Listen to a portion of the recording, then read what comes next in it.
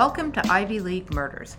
My name is Sarah Alcorn. I'm a Harvard graduate and a private investigator. And my name is Laura Rodriguez McDonald. I'm a University of Miami graduate, longtime crime aficionado, and part of a fourth-generation NYPD family.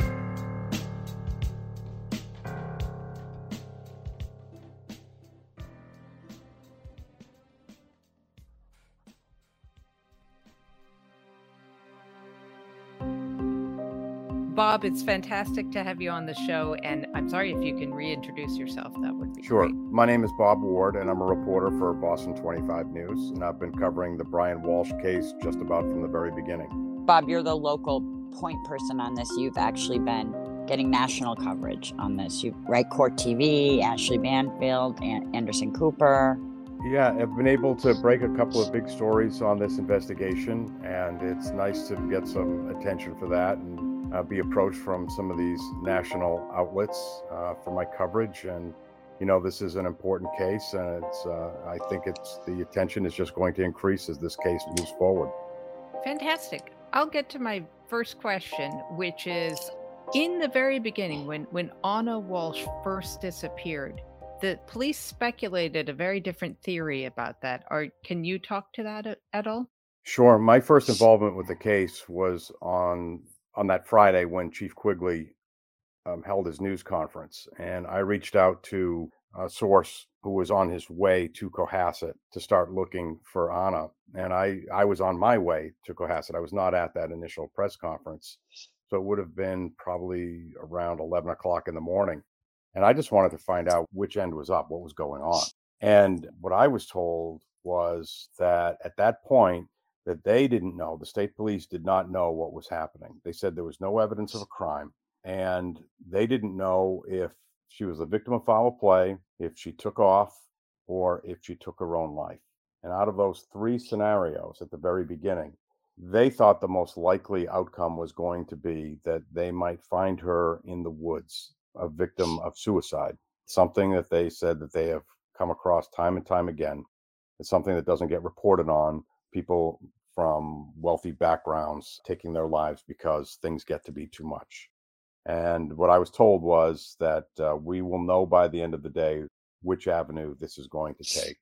They said, we know all about the husband. We already know what his background is. We know about the federal charges, and we know some things are looking kind of weird, but we don't have any evidence of foul play. So we just don't know. But don't be surprised if this turns out to be a suicide. So that's what I was told at the outset of this. But, you know, that was before the command post was set up, and they set up the search, and the dogs went into the woods, and before the fire on Jerusalem Road. So this would have been January 5th, is that correct? Or yeah, I'd have to look at the calendar, but that sounds about right. Yeah, that Friday. And can you speak to that fire? That was such a bizarre oh my God. current. I mean, it was so bizarre. I mean, the weather conditions that day, I remember it being really cold. It was raw. It was rainy and kind of snowy. And we had been, first of all, I couldn't find the command post. I mean, they were at the police station, and then they went down to behind the Stop and Shop, and we were circling the block looking for them. We came upon a state trooper behind the house who was going door to door looking at Ring doorbells. He came over and chatted with us, and he asked me, can you please leave? I just want to talk to some of these neighbors to see if they have anything. That's how preliminary, that's how early this was. They just, and how they were still looking for her in that neighborhood. And so we get over, you know, we finally get over there in the Stop and Shop and area, and, you know, they start that line search, and, you know, we're just trying to get started. And all of a sudden, you know, we start hearing about this fire out on Jerusalem Road. At that time, I just remember just sort of getting settled and trying to understand who is Anna Walshe, who's Brian Walshe, what are their prior addresses. And we start hearing about a fire out on Jerusalem Road. So I was lucky enough that day to have a second photographer working with me. I had a photographer with me. The way it works, you know, I'm in a car with my photographer that I'm assigned to. And then I'm lucky to have one more on scene with me. And I said to the second photographer, would you mind just checking that thing out? It's probably nothing. But, you know, we're hearing from the other TV crews that it was the house that they used to own, that they sold. But I wasn't sure about that. And I said, would you mind just checking that out? because I had to stay where I was. I had a Zoom interview that I was set up with somebody else, and I had to get it done. It was starting to get late in the afternoon. And it wasn't 10 minutes later that the second photographer started sending me pictures from the scene. Yeah. And he said, "This is the house. You got to get over here." And I called my station and I said, "You're not going to believe this. It's the house they just sold like back in March." And we zoomed over there. And, it was just, the street Jerusalem Road was just filled with white smoke. You could see the flames. I've been to, a couple hundred fires in my day, in my career, and it's very rare you even, by the time you get there, there's still flames showing. The fire departments are pretty good about knocking those things down before we get there. And this thing was fully involved in an expensive neighborhood, in a place like Cohasset. Fires are not common. So here it is. The fire breaks out on Jerusalem Road in the house that they once lived in, that they sold on the day they're looking for Anna Walsh. Yeah, how does that line up like that? I thought, what are we going to find? That she's in that house and she lit the fire and killed herself? That's what I thought was going to happen, because the suicide scenario was still in my head. Yeah, that sounds a little supernatural. It But it really did. We got out there and the chief of police was out there. Chief Quigley was out there. And I just said, "Chief, isn't this a coincidence?" And he said, "I really don't know what this is. We don't know what this is." He said, "But there's a different family that lives here." And he said, it's up in the attic. I think he said it was up in the attic. And he said, "We just don't know." So I made the decision, in talking with my producer. I said, we kept the photographer there, but I went back to the search area because the search crews and the dogs were still in the woods. And I didn't want to be on Jerusalem Road if they found Anna in the woods. So we went back over to the search area, and that's where we stayed. My shift ended after the 6 o'clock news. We had another crew relieve me, and the search crews were still in the woods. And by that time, it was snowing out. And I've never seen crews stay in there that long. They went in about 1 o'clock in the afternoon. It's now 6 o'clock. There's been a fire on the other end of town, and those crews are still in there looking for her. And I did get a hold of my source, and he did say to me at that time, it was like 5, 6 hours. He said, "The fire on Jerusalem Road has nothing to do with this." They already knew. They already knew. And it's he said, "But we're going to stay in here. We're still looking." and as far as they know to this day, there was no foul play involved in that fire. It was Yeah. purely coincidental accident. That's what they said that day, and they've never changed from that. The fire marshal, said what he said about, I can't remember what it was now. It was was it some heating system or something Mhm. there was a problem with, something like that, a duct system with that particular house, and they said there was nothing unusual about it. It was not set. It was an accident. So strange things happen, a million to one thing, and that fire was not mentioned at the murder arraignment. So as it stands right now, the fire had nothing to do with the murder of Anna Walsh and Brian's alleged involvement in it. Just another bizarre Yeah, coincidence. my And God, yeah. kind of on that note, what is in store now legally? What's going on with Mhm. his case, his lawyer? He's due back in court on Thursday for a status hearing, and the status is going to be on both the homicide and on the charge of misleading investigators. So they're going to be taking care of both. Brian Walsh will be in court, Quincy District Court. This is headed to a grand jury, so I don't expect we're going to have any new revelations on Thursday. This is going to be a basic hearing. Where do we stand? Where are things going? And thank you very much. Set another date. We'll see you then. And by that time, likely there will be an indictment, and then we'll move over to Superior Court, which I think Dedham covers that. And I think we're also going to get a new prosecutor too. So that'll be assigned. And it's going to be a lot of housekeeping, in other words. But it'll still be interesting to see Brian Walsh and see what his demeanor is like. I mean, there was a noticeable demeanor from his first court appearance when he was brought in on the misleading charge to when he was charged with homicide in district court. So it'll be an interesting day for sure. And can you talk, just a lot of people aren't familiar with his attorney because he's indigent, correct? I guess he is. I know, for a guy who's been living the high life for his entire life. Tracy Minor is his attorney. She's fairly well-known attorney. She represented John Connolly, I understand, the FBI disgraced FBI agent from the Whitey Bulger case. She took his case. And I was told, I don't know this 100%, but I was told that she took his case on. She was in the circuit to take on cases pro bono, and she took his case for the Andy Warhol painting case in federal court. And that's how she was representing him now. That's how she's come to represent him for this homicide case. So, And I have a and question. yeah, Oh, sorry, no, Bob. no, no. So that's, just through happenstance, she remains his lawyer, and she continues to represent him. This is my question. Why is he indigent? Where is the money? Where is Anna's money? Good question. We know that someone was doing internet searches allegedly asking about inheritances after a death like this. So, good question. Good question. There's a lot we don't know about this case still. Seems like we know quite a bit, but there's still a lot to learn. And there's the issue of the money that was, why did we have this case of the Andy Warhols? Why did we have this case of the swindled $1 million from his father's estate? What was going on there? It seems from what we understand of this case that he desperately needed money Yes. and he could not support himself. And Anna was working and she was down in DC. How much money was she actually making? And someone was searching, like I said, someone was searching running an internet search after Anna disappeared about inheritances, about earning an inheritance. How long would he have to wait when someone is missing before they could collect an inheritance, collect on an estate? That's very damning.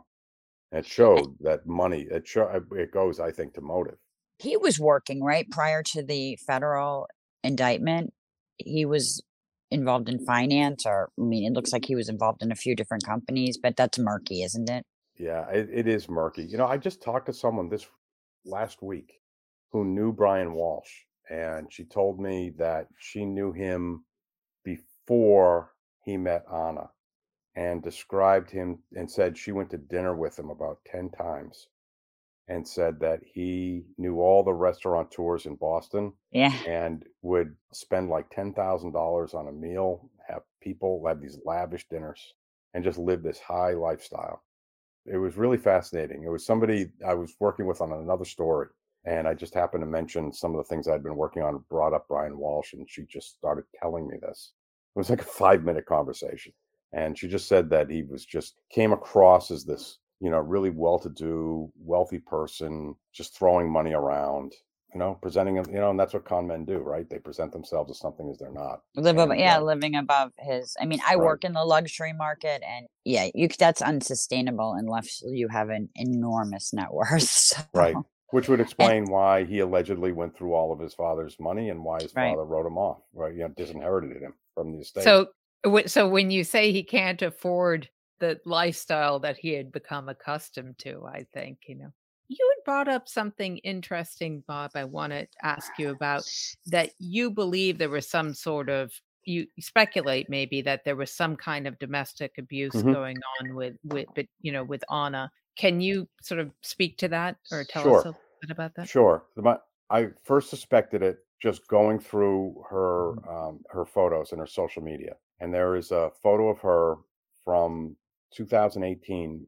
She has a selfie picture of herself where she has a bruise right underneath her eyebrow, pretty substantial bruise, and she captions it about talking about she's got the bruise. She says a bruised hip and a couple other minor injuries. And she says hashtag vulnerability. And it's a very odd thing for her to write about because when you look at the rest of her social media, she's not projecting any kind of poor me image at all. No. She's always portraying herself as living this great life, almost a Kardashian lifestyle, Mhm. beautiful pictures, everything's going great. Nothing like that. Now, I don't see one other instance where she's feeling sad, lonely, any of that stuff. It stands out. And then somebody asked her, "So what happened?" And she said something about lost traction on some marble floors at work. Well, at the time, she was working at the Newberry, which was the Ritz Carlton in Boston, opposite the Public Garden. I called over there to ask them more about this, and they wouldn't take my call. I never heard back from them. So that's the time frame. So I wanted to do a story just about that. And my station said no because there's no other, that's purely speculative. And sometimes You can just take something at face value, but it bothered me. So I started digging around and started working my sources, started asking, started trying to find out if the police were ever called, if there were ever any complaints. Never found anything like that. However, what I did find was in 2014, when she was not even engaged to Brian Walsh. She was still using the previous married name. Was it Caneep, I think it was? Or NIP. She, Is Nip, it yeah. She complained, she called police in Washington, D.C., Mhm. and said that Brian Walsh threatened to kill her and her friend.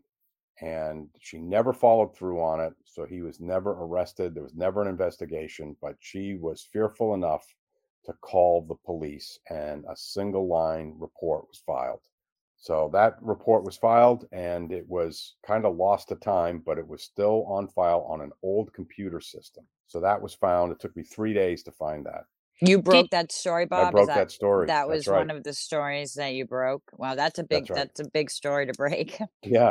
And so that shows in 2014, Anna Walsh was fearful for her life because Brian Walsh threatened her somehow, threatened to kill her.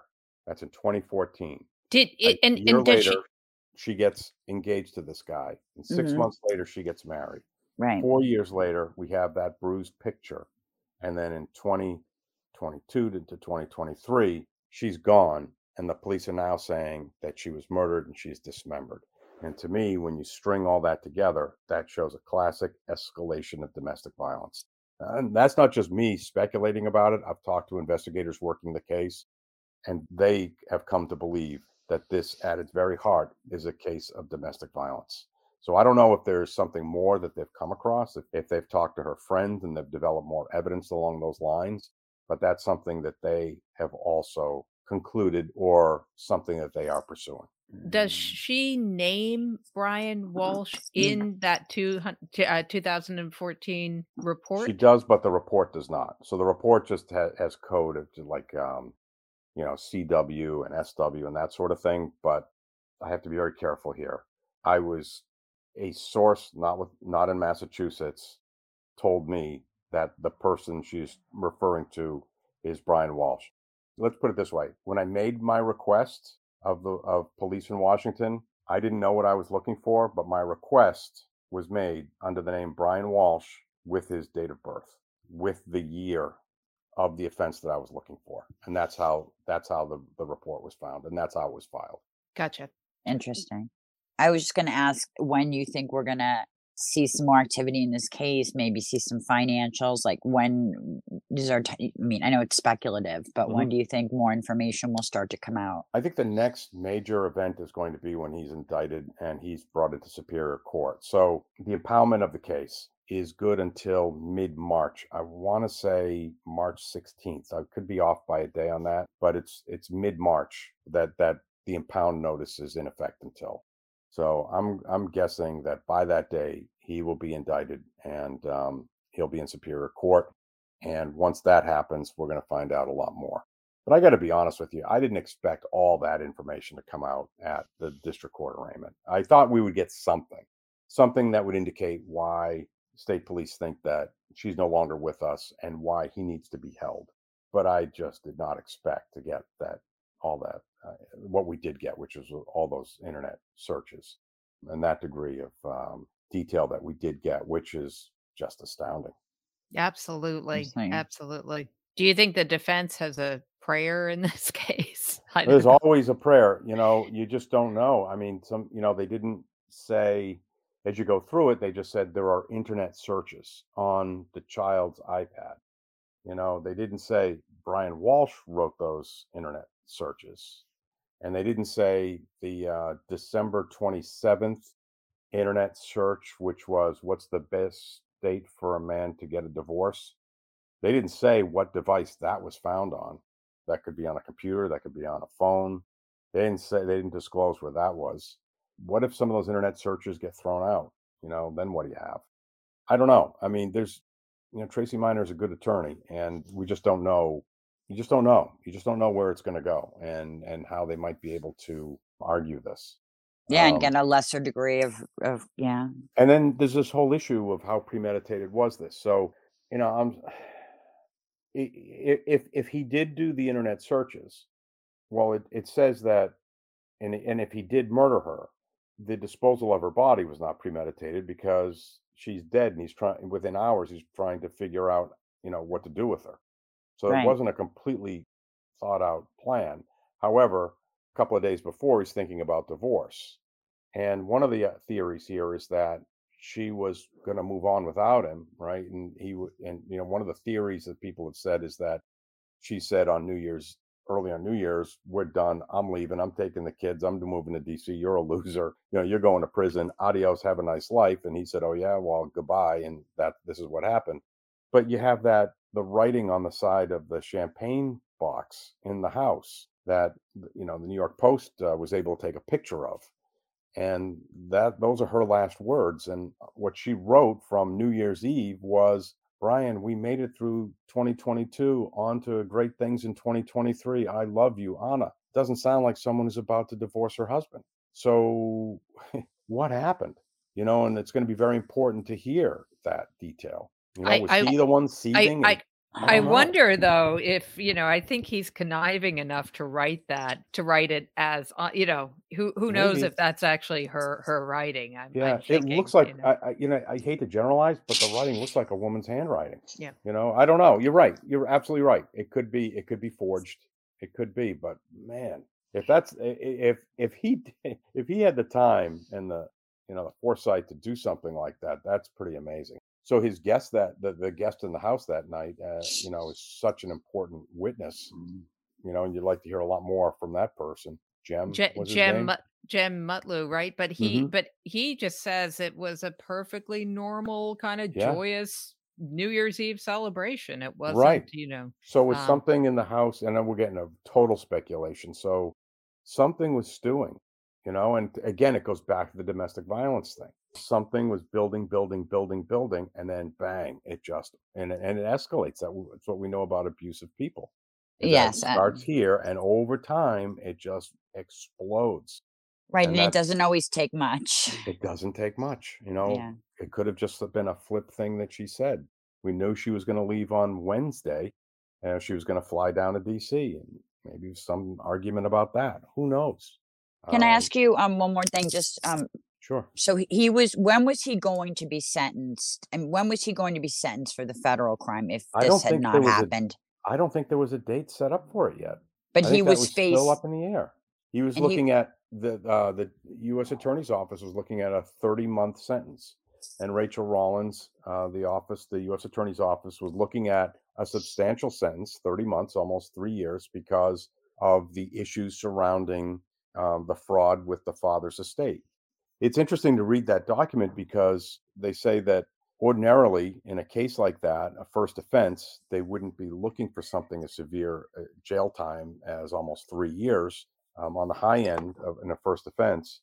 But because of all these other issues involving what happened with the father's estate, basically ripping up his father's will and trying to liquidate the estate against what his father wanted, it bothered the federal prosecutors enough where they thought the judge should know this and should do something about Oh, it, interesting. and take that into effect. I thought he had kinda gotten away with the fraud with his father, but funny, Well, he I did. didn't realize that it got kinda rolled into It the kind of did without getting rolled into it. It's sort of like, just take this into account. This is the type of person you're dealing with. That was the kind of tone of what that it document kinda says. colored their Exactly, decision. Okay. exactly. Whether or not Okay. the judge would have gone along with that is something else, but that's where their heads were at the time. but So it's Interesting. not like he was looking at 20 years. I mean, no, he he wasn't would have looking at 20 years, but, for a yeah. guy like Brian Walsh, who's used to dropping 10 grand on a Right, lunch right. in Boston, 3 years is a long time. I don't care how easy the time might have been wherever they sent him. Right. That's not easy to do, especially when you got a wife with 3 little kids and you're not really supporting yourself. And that's why, at the outset, this is what the state police knew. And that's why they thought Anna may have taken her own life, because she was in for a world of hurt. What was ever going to happen if she were alive? Her husband was going away. She was going to be a single mom. That house in Cohasset, I think, was it $4,000 or $5,000 a month? That was a here's another little interesting tidbit. The landlord had rented that house out to them for it was a 6-month lease that they took over last March. The 6 months wrapped up, and they wanted to, he asked them, they said, do you want to do another 6? Brian asked, well, can we do 3 months and not 6? And it went back to, well, no, I do 6 months, not 3 months. So they agreed to the 6th. Well, she disappears on the 3 months, Oh, which is what he interesting. was looking for initially. Isn't that strange?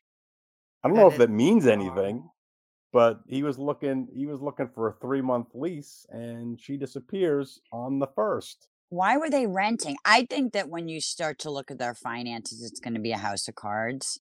Yeah, Because exactly. it's like, why were they renting? And that had to be expensive, like yeah, it had to be on the 6 grand. That's a beautiful area. But Yeah, yeah, why are they renting? It just seems odd to me that and they were they also would. liquidating that apartment. Was it in Revere? That other, remember that whole thing too? Oh, They had in that. Lynn or something? Yeah, Yeah. and, Mhm. another one of our reporters did that story. I didn't cover that, but they had that apartment. They had those tenants living there that were, had a cut rent because had a reduced rent because they were doing work for them, and then they just sold it out from under them, and that created a lot of hard feelings. That was, what, in December, just before Christmas time, and, they needed the money. She needed the money, maybe, I don't know, for expenses or to satisfy whatever the federal government was looking for in his case, but they needed money. So maybe they sold Jerusalem Road to get some money out of it. Hmm. It just tells you that there was a lot going on. Again, that's why, the state police were thinking that, yeah, she's probably in the woods. And we also find out that that's where her phone was pinging for a couple of Mm. days. Mhm. We didn't know that. When Chief Quigley gave his initial press conference, he said the phone went dark, I think on New Year's, but it didn't. It went dark on the 2nd. So that phone That's was right. pinging in the woods for a couple of days. My Yeah. heart breaks for the kids. I mean, Yeah. do we know sort of who is there somebody are they in good care? Are they, We don't you know. know, we don't We don't know. know. We hear Mhm. things, but I don't know anything I can report on. Yeah.